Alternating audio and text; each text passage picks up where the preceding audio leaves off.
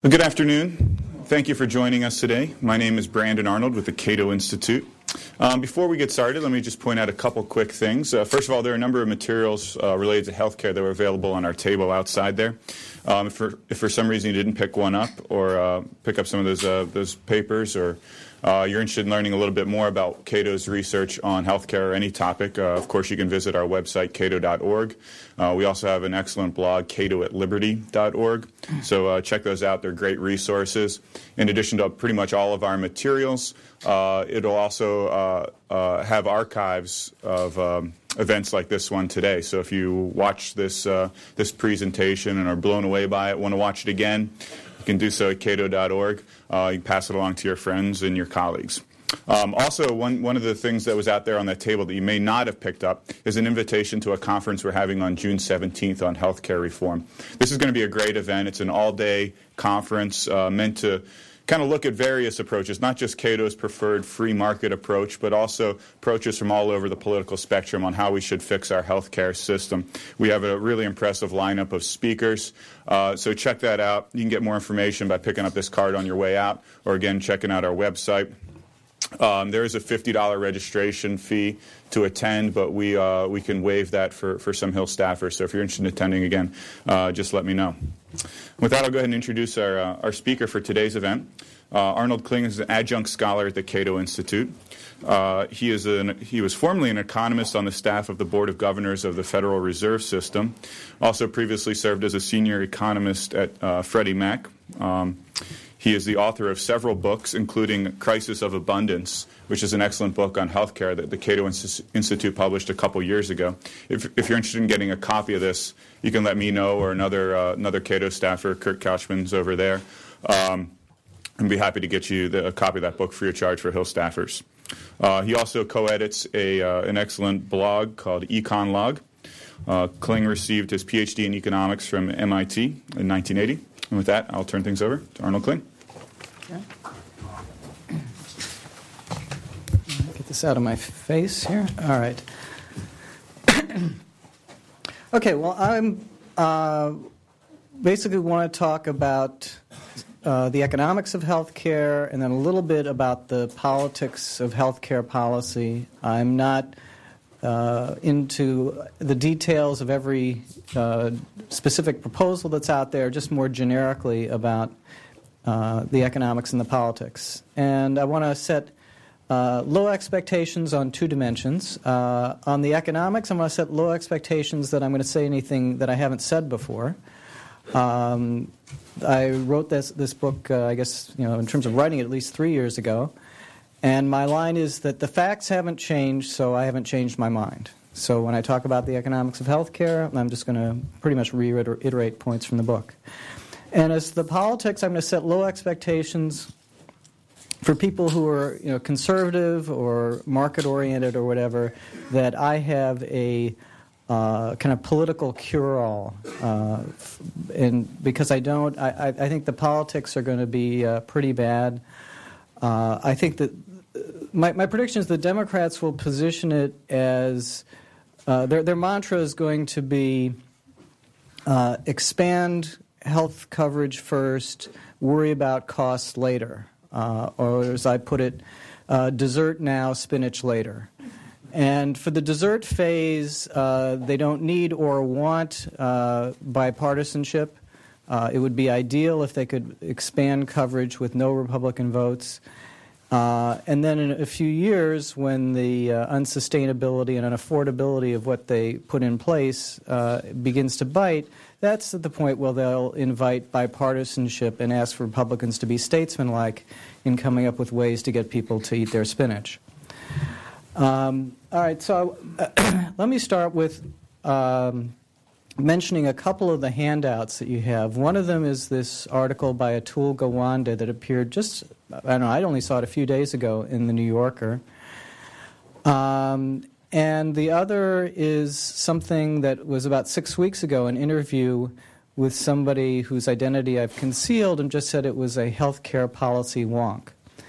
Both those articles point to the issue of healthcare costs as really the big kind of elephant in the room in the healthcare field. And they also point to the fact that healthcare costs are driven to a large extent by extravagant use of medical procedures that have high costs and low benefits.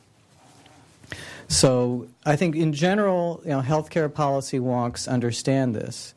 The healthcare policy wonk that was interviewed in the thing 6 weeks ago is Barack Obama. Obama, I think if he and I were sitting on a panel in a relatively private setting discussing healthcare and what's going on, I don't think we would be that far apart. But as a politician and president, he has other responsibilities, and I think those other responsibilities will lead him to deal with healthcare in a way that's very different from what a policy wonk would deal with. Okay, so that's sort of a prelude to this. Let me just whip through the five points about the economics of healthcare, and these are, again, all in the book Crisis of Abundance. First, picture a triangle with the top is sustainability, affordability, sustainable, affordable healthcare system. Over here is a system where people have unlimited access to procedures. That is, there's no rationing of health care. And then over here is people don't have to pay for their health care services. They're insulated from having to pay for them. And so what we want as individuals is to have unlimited access to medical services without having to pay for them. As we want to be at include both these points in the triangle. The problem with that is that if you give everybody unlimited access to medical services without having to pay for them, what you end up with is an unsustainable, unaffordable system, so you have a problem with the top of the triangle. And you can't be at all 3 points in the triangle at the same time. That's kind of my first point. And where I think the debate logically should be, assuming that we understand the need for a sustainable, affordable health care system, the debate is between how you're going to achieve that, whether you're going to restrain people's use of medical services by rationing or by self-restraint based on people confronting the cost of their services and having to pay more out of pocket and make different decisions based on the having to pay out of pocket. So the real debate ought to be between rationing by centralized management or rationing by the decentralized price system. I've never met anyone from the left who wants to have that toe-to-toe debate. They've got all sorts of debating tactics for evading that. And that's, so I've never actually engaged in that debate. It would be. I think I could debate that from either side. By the way, I could make a case that it would be morally superior to have government do rationing. I mean, I don't believe ultimately that is the right answer. I think that's, I don't think the left is hopeless if they try to get into that debate, but they'd rather not. Okay, so that's the first point, is that there's this triangle. You can't be at all 3 points on the triangle. Second point is that there's a large gray area in medicine. That is, the gray area is procedures that are neither absolutely necessary nor absolutely unnecessary. In the handout with the interview with the wonk with Barack Obama, he mentions that his grandmother had terminally ill cancer and had hip surgery. And you can see from the tone of it, he's not really sure that hip surgery was really worthwhile in the end, because her health went downhill rapidly afterward. And ironically, there's a lot of similarity between that and what I experienced with my father about 1.5 years ago. Again, terminally ill cancer, hip surgery, and then just a rapid downhill from that. And so that's a morally fraught issue, and that's so it's maybe a more extreme example of the gray area of maybe it's not absolutely necessary, maybe it's not absolutely unnecessary. There are plenty of other examples of the gray area. The one I like to use the most is for those of us over 50. Happy birthday! You're supposed to get a routine colonoscopy screening to screen for colon cancer. And that's not absolutely necessary. In Canada, they don't do that. In Canada, they don't have the equipment or the specialists needed to do colonoscopy screenings on healthy people to screen, as a screening for colon cancer. And that may be the right decision. I wouldn't be surprised if the cost per life saved from doing that is, on the order of $1 million or perhaps more. And so from a bureaucrat's point of view, you could say, well, if I'm going to optimize the mix of services, I'm not going to spend $1 million to save a life by putting everybody through over 50 through colonoscopy screening every 5 years. More likely what they're saying is, of all the ways to ingratiate ourselves with voters, colonoscopy screenings is not, that's not going to win a whole lot of popularity contests, so maybe that's why we don't allocate a whole lot of resources to that. I can see a lot of people are too young to appreciate what experiencing a colonoscopy is like, so you don't realize that that's not a way to win a popularity contest. But that would be something. Now, so it's not absolutely necessary that you go through this protocol of having a colonoscopy screening every 5 years. Having said that, I've done. I go through that protocol. I've looked at the research on it. I buy into it. I mean, it really is a way of preventing colon cancer. Not just spotting it early, but actually preventing. So, so I would say that the colonoscopy protocol is not absolutely unnecessary either. It's not absolutely necessary, not absolutely unnecessary. And I think it's very important to understand this gray area. Peter Orszag, who was the head of the Congressional Budget Office, is now head of the Office of Management Budget, will throw out this figure: 30% of health care spending in this country is unnecessary. And it's helpful and unhelpful for him to say that. It's helpful in the sense that it points out where the really big driver of excess costs is in healthcare spending in the U.S. comes from our choice of medical procedures. So in that sense, it's helpful to say something like 30% unnecessary. But it's also very unhelpful to use the term unnecessary as if this is a binary issue, that there's a very bright line dividing necessary and unnecessary health care. Because the truth is there's a huge gray area. My guess is that the amount of spending on procedures that is absolutely unnecessary is probably way less than 5%. It's nowhere near 30%. On the other hand, the amount that's spent on clearly necessary procedures might only be a quarter. And then in the middle is this huge gray area, 2/3 or more of spending that's neither absolutely necessary nor absolutely unnecessary. So that's my second point, that there's a very big gray area. And when you do, so when Peter Orszag talks about doing comparative effectiveness research, I'm actually all for comparative effectiveness research, but I don't think it's going to create a dividing line between absolutely necessary and absolutely unnecessary. I think what it's going to do is going to shed more light on this gray area, but it's not going to dictate what ought to be done in every case. It's not going to dictate to individual doctors or individual patients what the right choice should be. At most, it'll give a little bit more statistical guidance, but it is not going to be is not going to divide the world into necessary and unnecessary procedures. There will still be a large gray area. We'll just know a little bit more about some of the probabilities involved. Okay, so that third economic point is what I call insulation versus insurance. Nobody here has health insurance.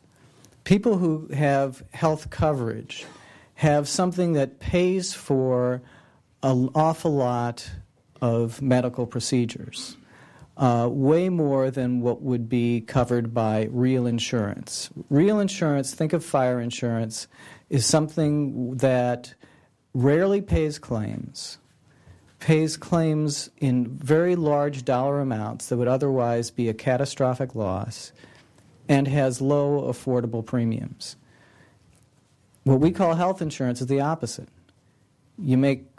Everybody makes claims on their health insurance every year.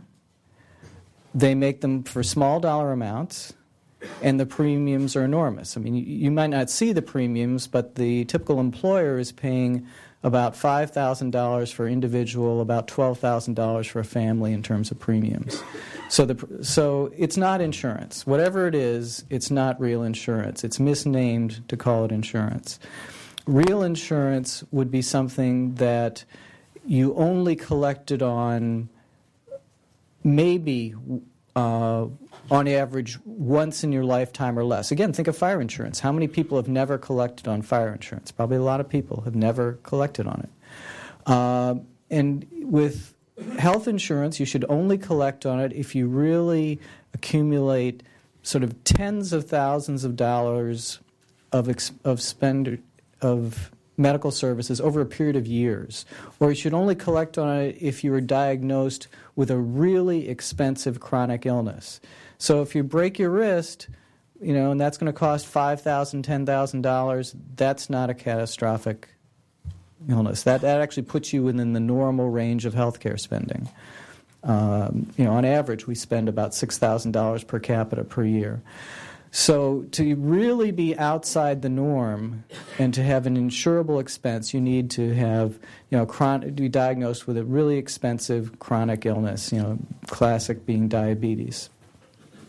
So the real insurance would only pay let's say the 5% most expensively sick people, and the rest of us would just be paying premiums every year in case at some point in our lives we turn into being one of the extremely sick people. Okay, so the fourth point that I want to make is that Medicare is unsustainable. Sometimes when I say that, one of the ways that the left will try to evade this debate between rationing and self-restraint by people having to pay for health care out of pocket is they'll say, well, you guys always say that if the government takes over health care, we'll have rationing, but look at Medicare. We don't have rationing. And my line is, look at Medicare. Medicare faces tens of trillions of dollars of unfunded liabilities. Medicare keeps growing faster than the economy. So if you just left Medicare on course, if it keeps growing faster than the economy, you extrapolate out that out long enough, it becomes the economy, and that's unsustainable. The unfunded liabilities are the gap between what we're promising future recipients and the taxes we expect to collect to pay for them, and that gap again is in the tens of trillions of dollars. People are clearly aware of that, and Peter Orszag's been sounding the alarm about that for quite some time. And I refer to those unfunded liabilities as that Medicare is the fiscal equivalent of the Titanic, and those unfunded liabilities are the iceberg that it's headed toward. So then the fifth point I'll make, I'll pull up a fancy visual. These 10 fingers, each finger represents 10% of our healthcare spending. These 5 fingers represent the 50% of our healthcare spending that's paid for by government. These 4 fingers represent the 40% of our healthcare spending that's paid for by private health insurance. And this 1 finger represents the 10% of our spending that's paid for out of pocket. People on the left would like to have as much of our healthcare system as possible look like these 5 fingers, that is, paid for by government. And what a market-oriented healthcare system means having as much of our healthcare system as possible paid for by what we now have is this 1 finger paid for out of pocket. So your takeaway from that is that market-oriented healthcare is a much more radical idea relative to what we have now than single-payer or government-provided healthcare.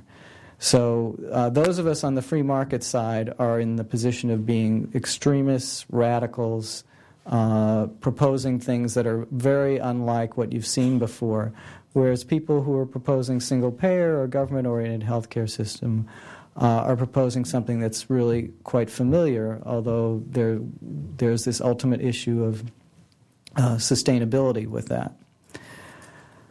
Okay, so let me just review the 5 points. So we have the triangle. You can't have unlimited access to medical services without having to pay for it and still have a sustainable healthcare system.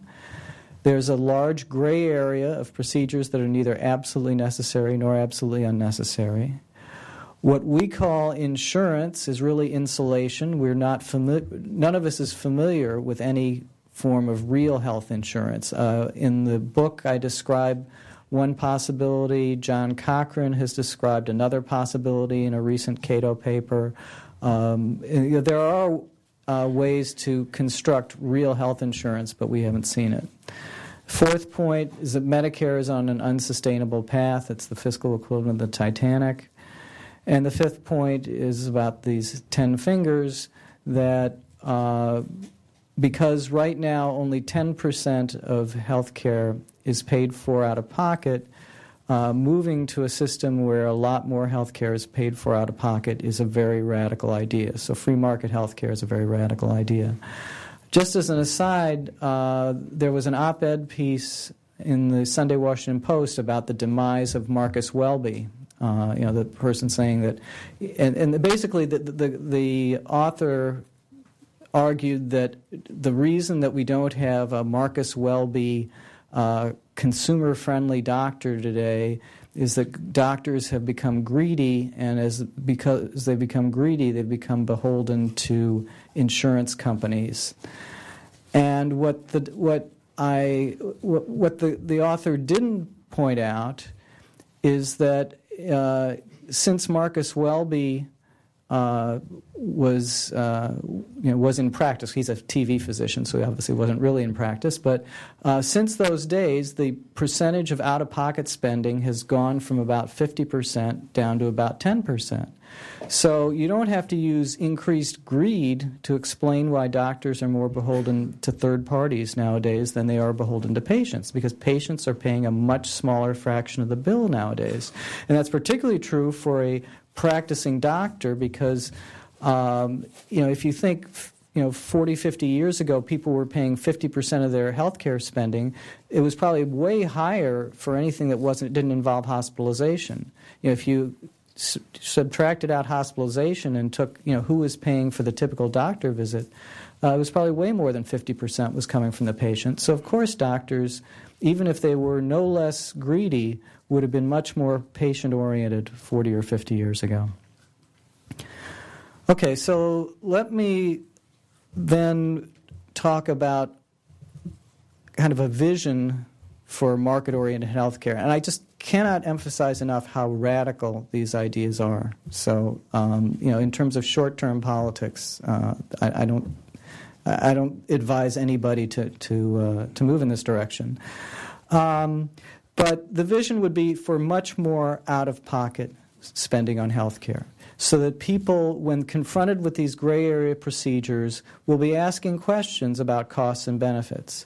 So that when I go to the doctor with a back pain and the doctor sends me for an MRI, instead of the only question being, will insurance pay for it, the question becomes, well, what are you expecting to find on this MRI, and how would it affect the treatment plan if you found it?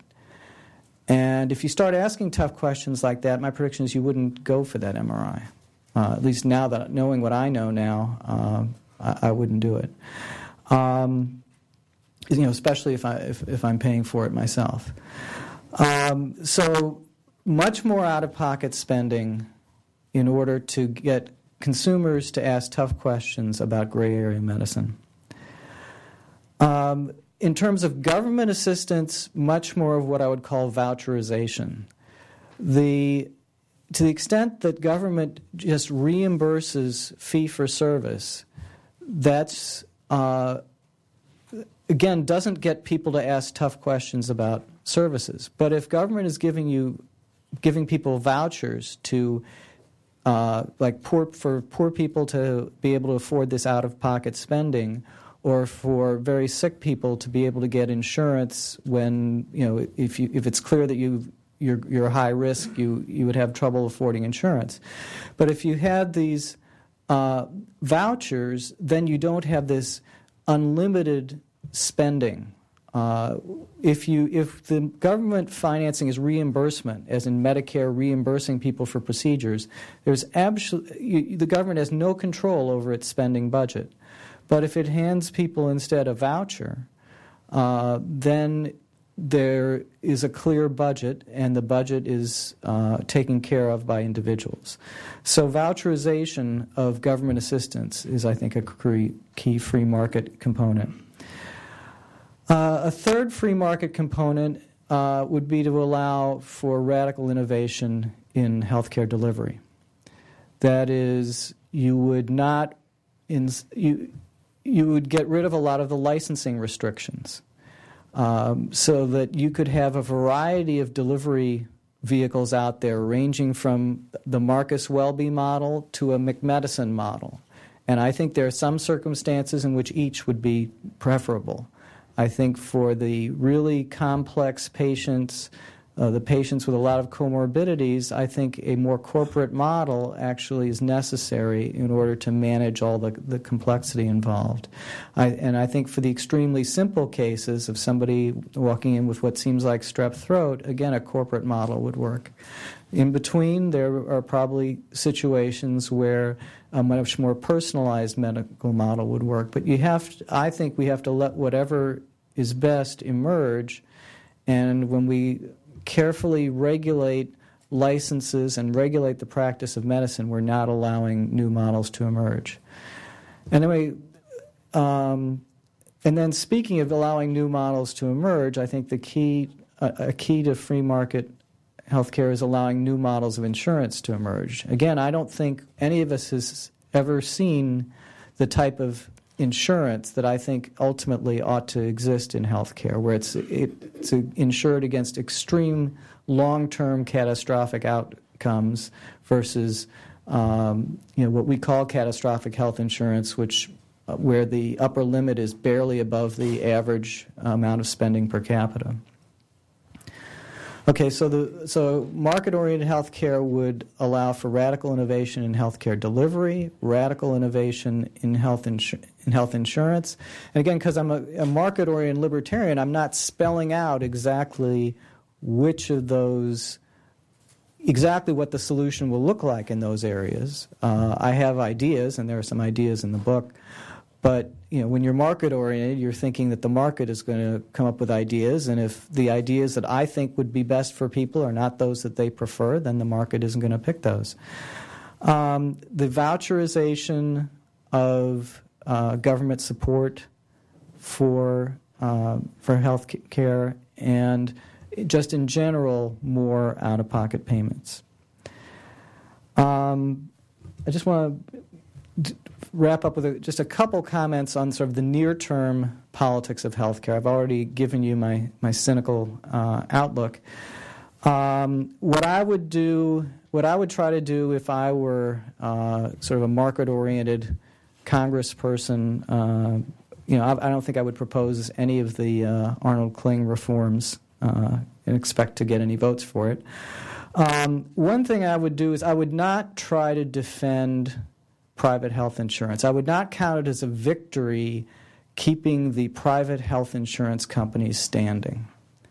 I just wouldn't waste any political capital on that. Part of just personal attitude. We haven't enjoyed our experiences with health insurance. In our family, the phrase "going postal" has been replaced by "going health insurance." And I think there are enough people out there who've had trouble collecting on claims that I don't think it wouldn't spend much political capital on it. But then in terms of the economics, I don't think we have the kind of health insurance that we ought to have. And so there's no necessary need to fight to preserve health insurance as we know it. So that would be my first suggestion. My second suggestion would be to support anything that moves in the direction of voucherization. So there seem to be people on both sides of the aisle now willing to talk about leveling the playing field between getting health insurance through your employer and getting health insurance without your employer.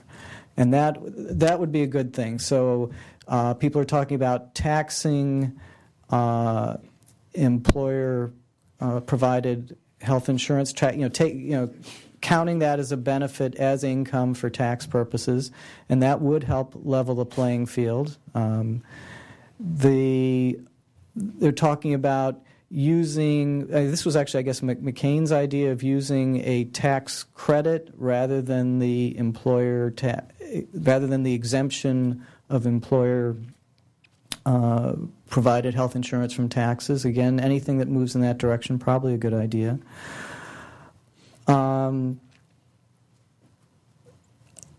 Another challenge with leveling the playing field is the fact that